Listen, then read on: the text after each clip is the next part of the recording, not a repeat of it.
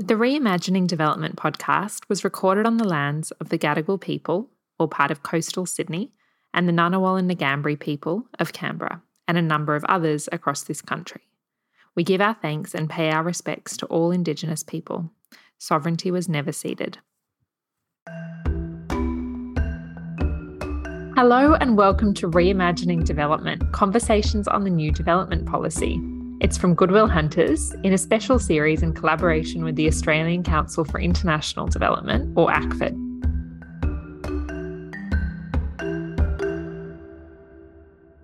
As the name spells out, this breakout series is all about the development policy. We want to inject new ideas, fresh voices, and innovative thinking into the design of the new policy. I'm Rachel Mason-Nunn, founder of Goodwill Hunters and a director with Equity Economics. Most of us in the development world have spent the past couple of months deep in thought and conversation about how the new development policy should look. And the aim of this podcast is to bring those conversations to you. We're casting a wide lens on the aid, development, and humanitarian sector. This series brings together established thought leaders, emerging thought leaders, exciting new voices and perspectives from across the sector and beyond. A quick note on terminology. This is a conversation, and sometimes we'll use the words policy and process interchangeably. Sometimes we'll get the accepted terminology wrong. Please bear with us. It's all in the spirit of a free-flowing exchange of ideas. The Pacific is what's in the headlines nowadays, but we can't forget the other behemoth in our neighbourhood, Southeast Asia. DFAT has recently launched an office for Southeast Asia, and we're told are looking at ways to ensure that the region stays buoyant. Indonesia in particular is significant right now. It's chairing ASEAN this year, only the 5th time it's to do so. This episode, I'm on the microphone alone without Jess, who wasn't able to make it, but I'm joined by Sandra Hamid, who is the former head of the Asia Foundation and based in Jakarta. Welcome, Sandra. How are you, Rachel? Really well, thank you, Sandra. Thank you for joining me. Now, first off, I want to mention that you're on the government EAG, the advisory group for the new development policy, and I'm not going to be asking you about that, although I would love to. I'm very curious, but today I'll mostly be tapping into your wealth of knowledge about Indonesia, which of course is such a close neighbour to Australia, but so many Australians go straight to Bali and don't stop in Jakarta. So tell me, how are things in Jakarta today? Is it sunny, rainy, busy? What's happening? It is both. It is sunny and rainy. Sometimes, in the difference is just a couple of minutes. So, you said you were not going to go for a run because it's rainy, and then the sun came up, and then you put on your shoes, and then the rain came back again. So it just has been like quite a challenge to plan your days, and with the traffic in Jakarta around rainy times. So, it's a little bit crazy, but I think what it really shows is that, this climate change is serious. It's real. It does. It affects your daily routine. Yeah. It sounds like some parts of Northern Australia at the moment too. We're in solidarity experiencing a wet season in parts of Australia right now. But beyond the weather, how is Indonesia socially, politically, economically at the moment, if you were to give a very high level snapshot?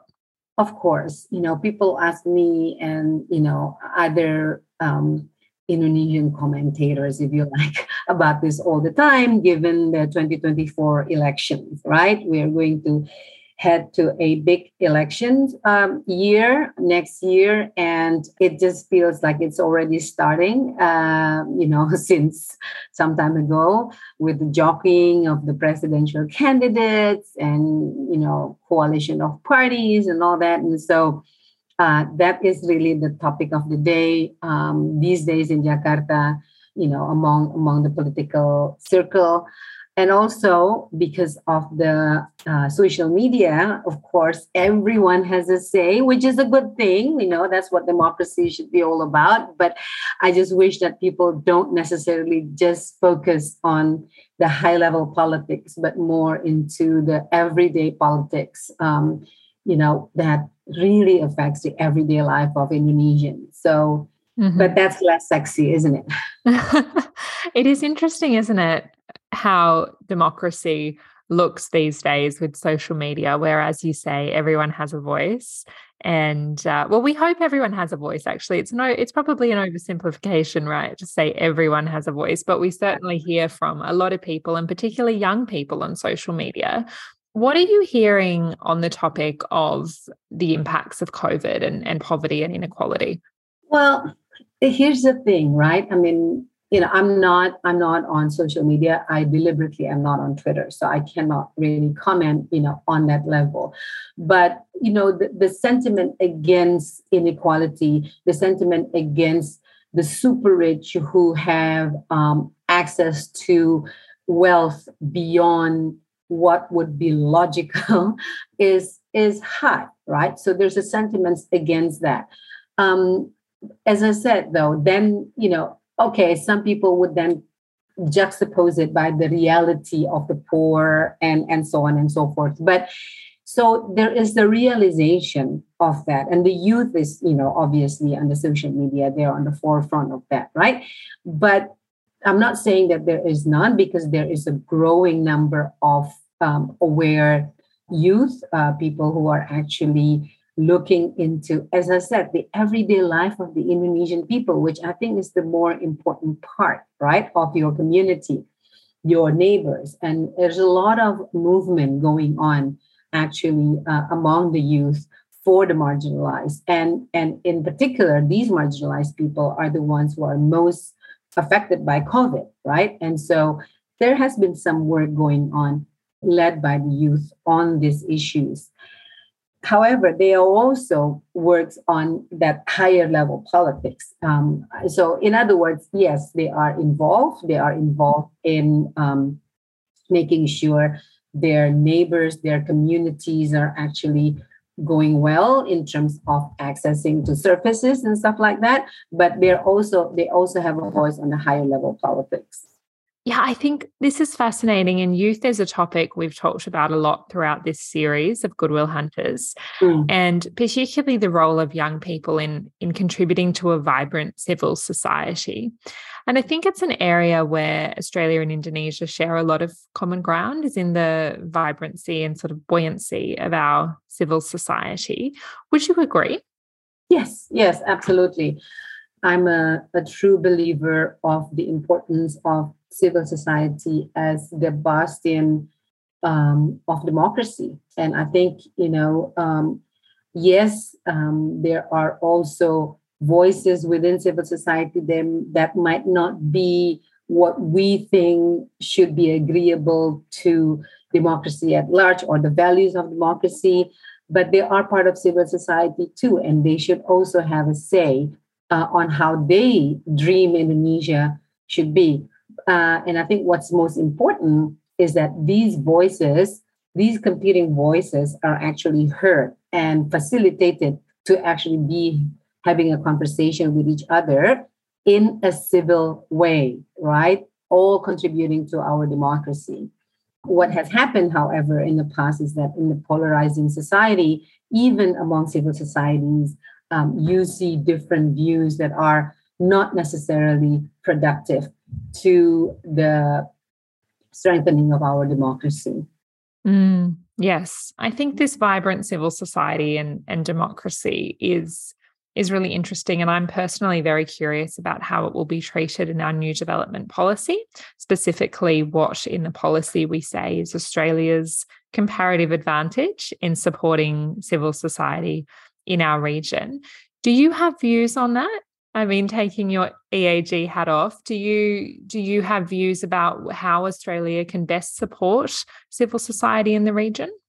Yeah, I mean, this is not necessarily talking about the EAG or conversations within EAG, but I think I have been, as I said, a very strong advocate for supporting civil society in all of the different parts or segments of development.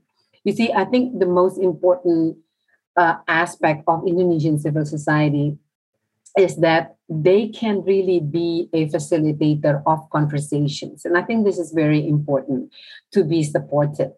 And I think what is also important is that we look at civil society often as just a delivery partner, right? So we provide them with grants to deliver a certain program, right? To deliver a certain outcome.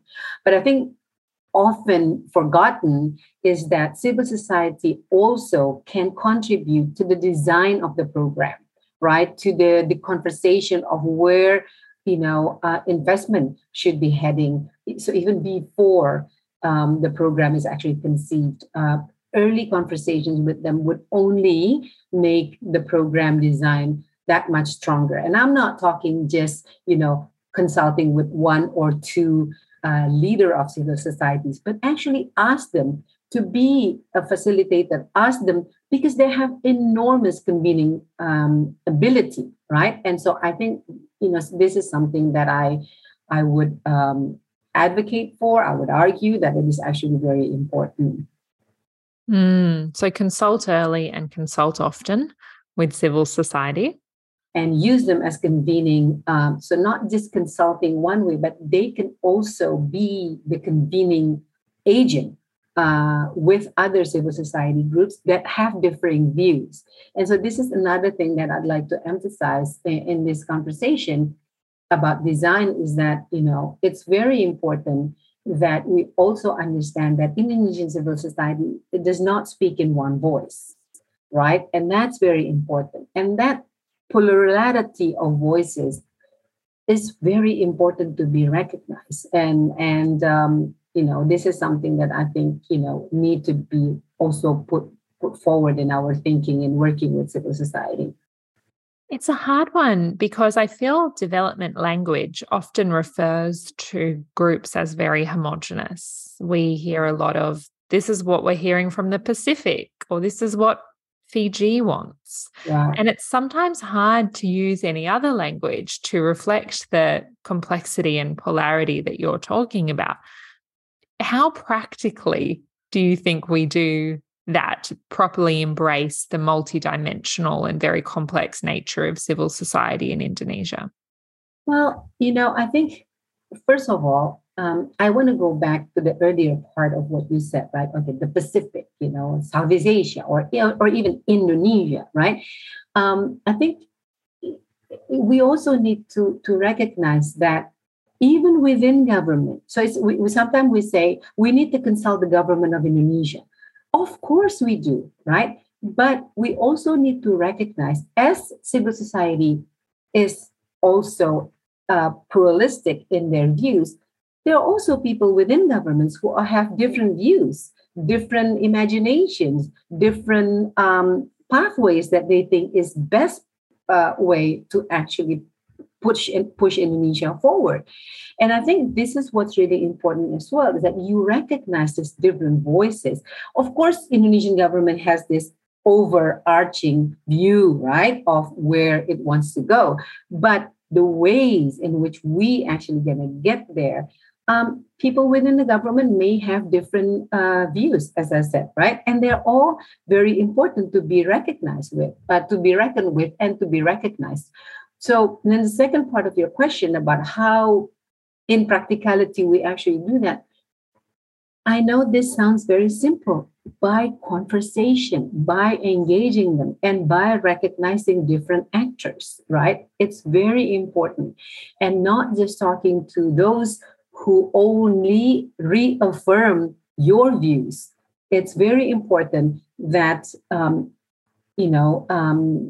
the missions, not just Australia. I say this to every missions, different countries that I speak to, that you can only do this if you have strong locally engaged staff. You cannot rely these type of conversations only with diplomats who come and go, and that's why if you want to have a deep conversation with various aspects of civil society, you will have to empower and provide access to your locally engaged staff so that they can go out, so that they can build relationship, so that it's part of their mandate to actually do that. That's very important. It's such a brilliant point. And you've touched on Australian missions overseas there. And I think a big challenge is the length of postings, and that sometimes, not just in government, but NGOs and other organizations, postings might be 2 or 3 years. You develop some local knowledge and then you leave.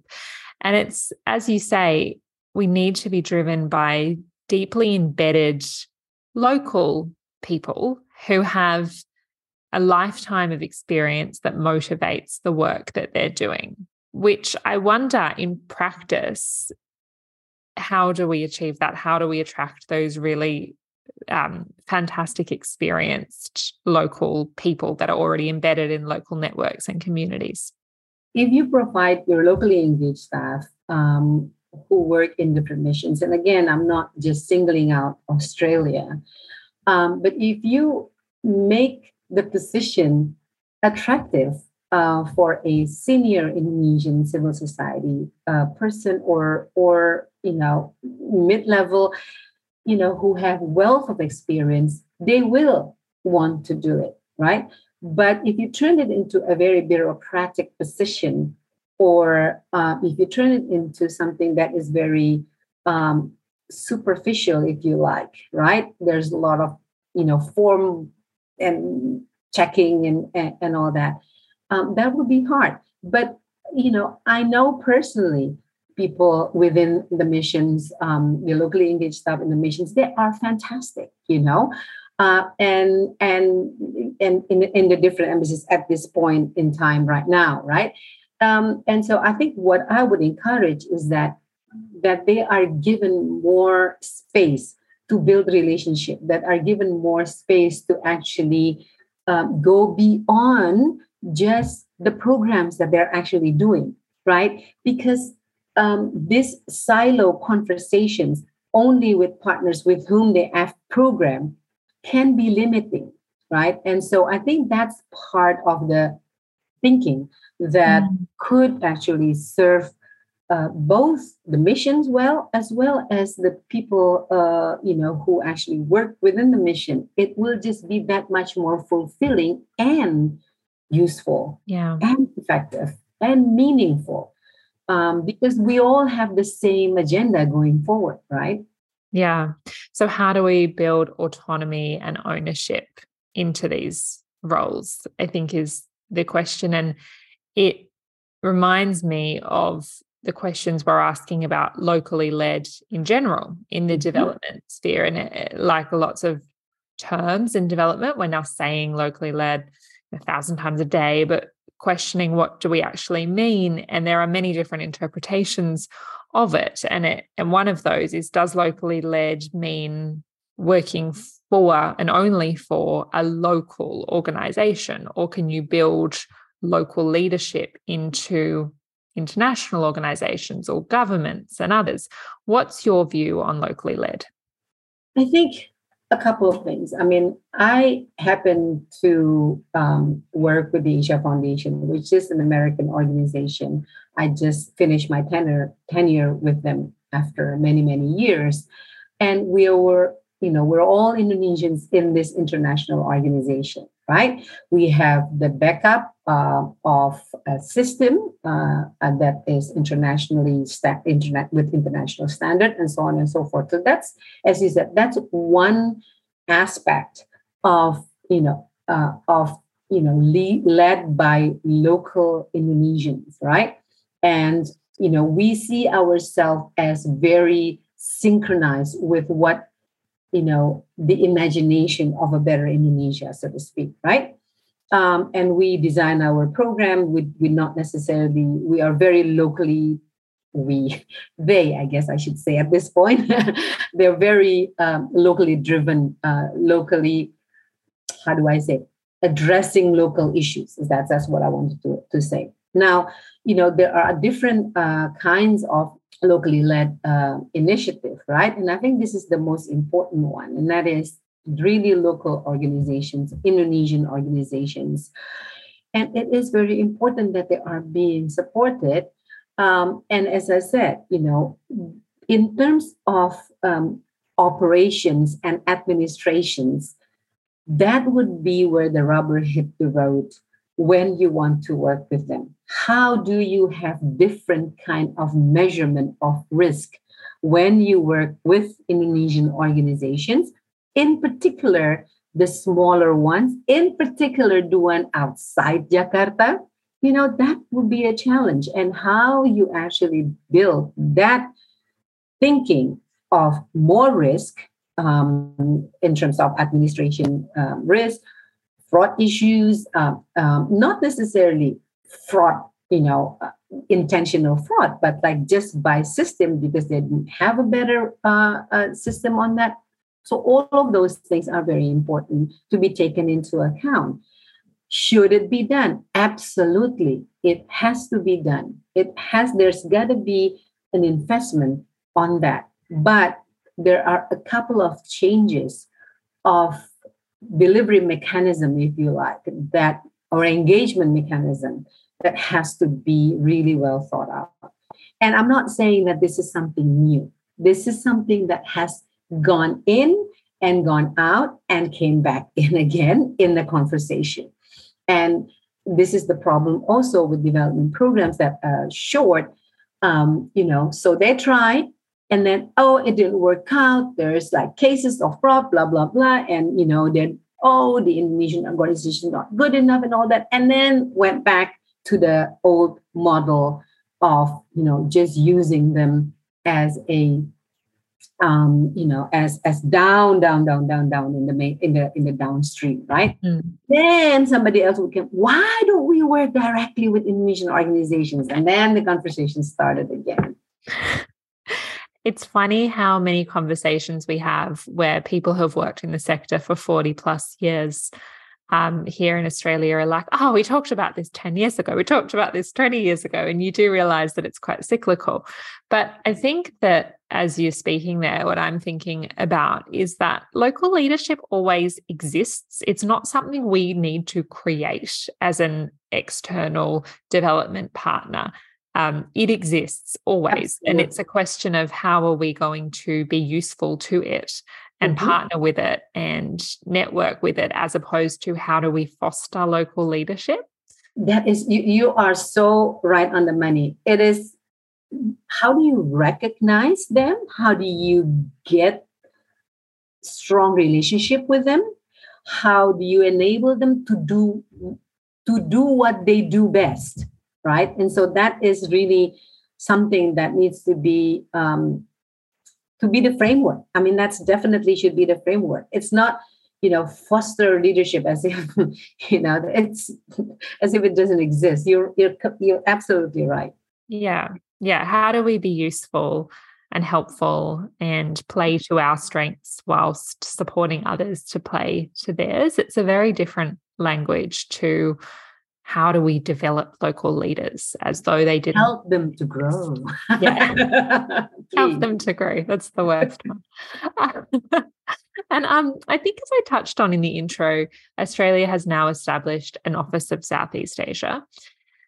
What are your views on, at a very high level again, what that office should be focusing on? What might they be turning their attention to over the next 12 months? I think it is very important that you see Southeast Asia as a region, right? But at the same time that you recognize the differences within each country, right? And so it's very important that, for example, going back to the development policy, that what speaks in the country strategies, it's very important. And in my mind, it will be more relevant, right, to the relationship of Australia and the different countries in Southeast Asia. I think it's very important that we recognize the different, how do we say, civil society within these different countries in Southeast Asia, the different spaces that they actually have. I think one of the things that could be very useful is facilitating the discussions among civil societies in this region, something that has been not quite a focus in the past, I say several years right now. And this facilitating discussion among civil society in these different countries may help bridge the differences of policies and strategy and perspective in looking at several issues that are pertinent in the region. Yeah. It's interesting, that language, because I've often heard in recent times in development language referring to Australia as a facilitator and an enabler, and how can we be a connector and a convener or a secretariat, like these kind of enabling words as opposed to doing words. There's an interesting distinction there that I'm not articulating well, but I think you've explained it very well, Sandra. Yeah, thank you. I truly believe that. And conversation needs to be supported, I guess, right? I mean, a safe space among civil societies to talk about difficult issues.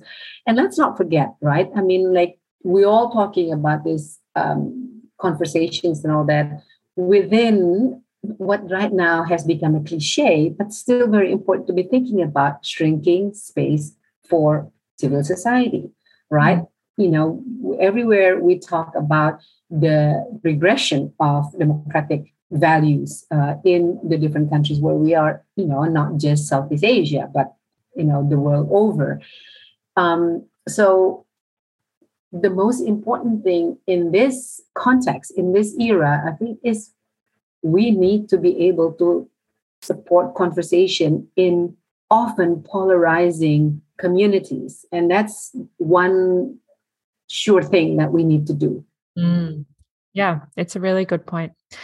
Now, before we go, did you have any thoughts on the new policy that you wanted to share? Any reflections or comments?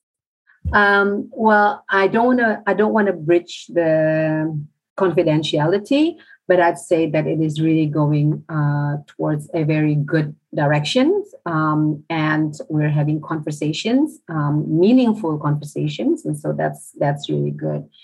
And it's going to be out very soon, so I think, you know, it won't be too long for you to wait.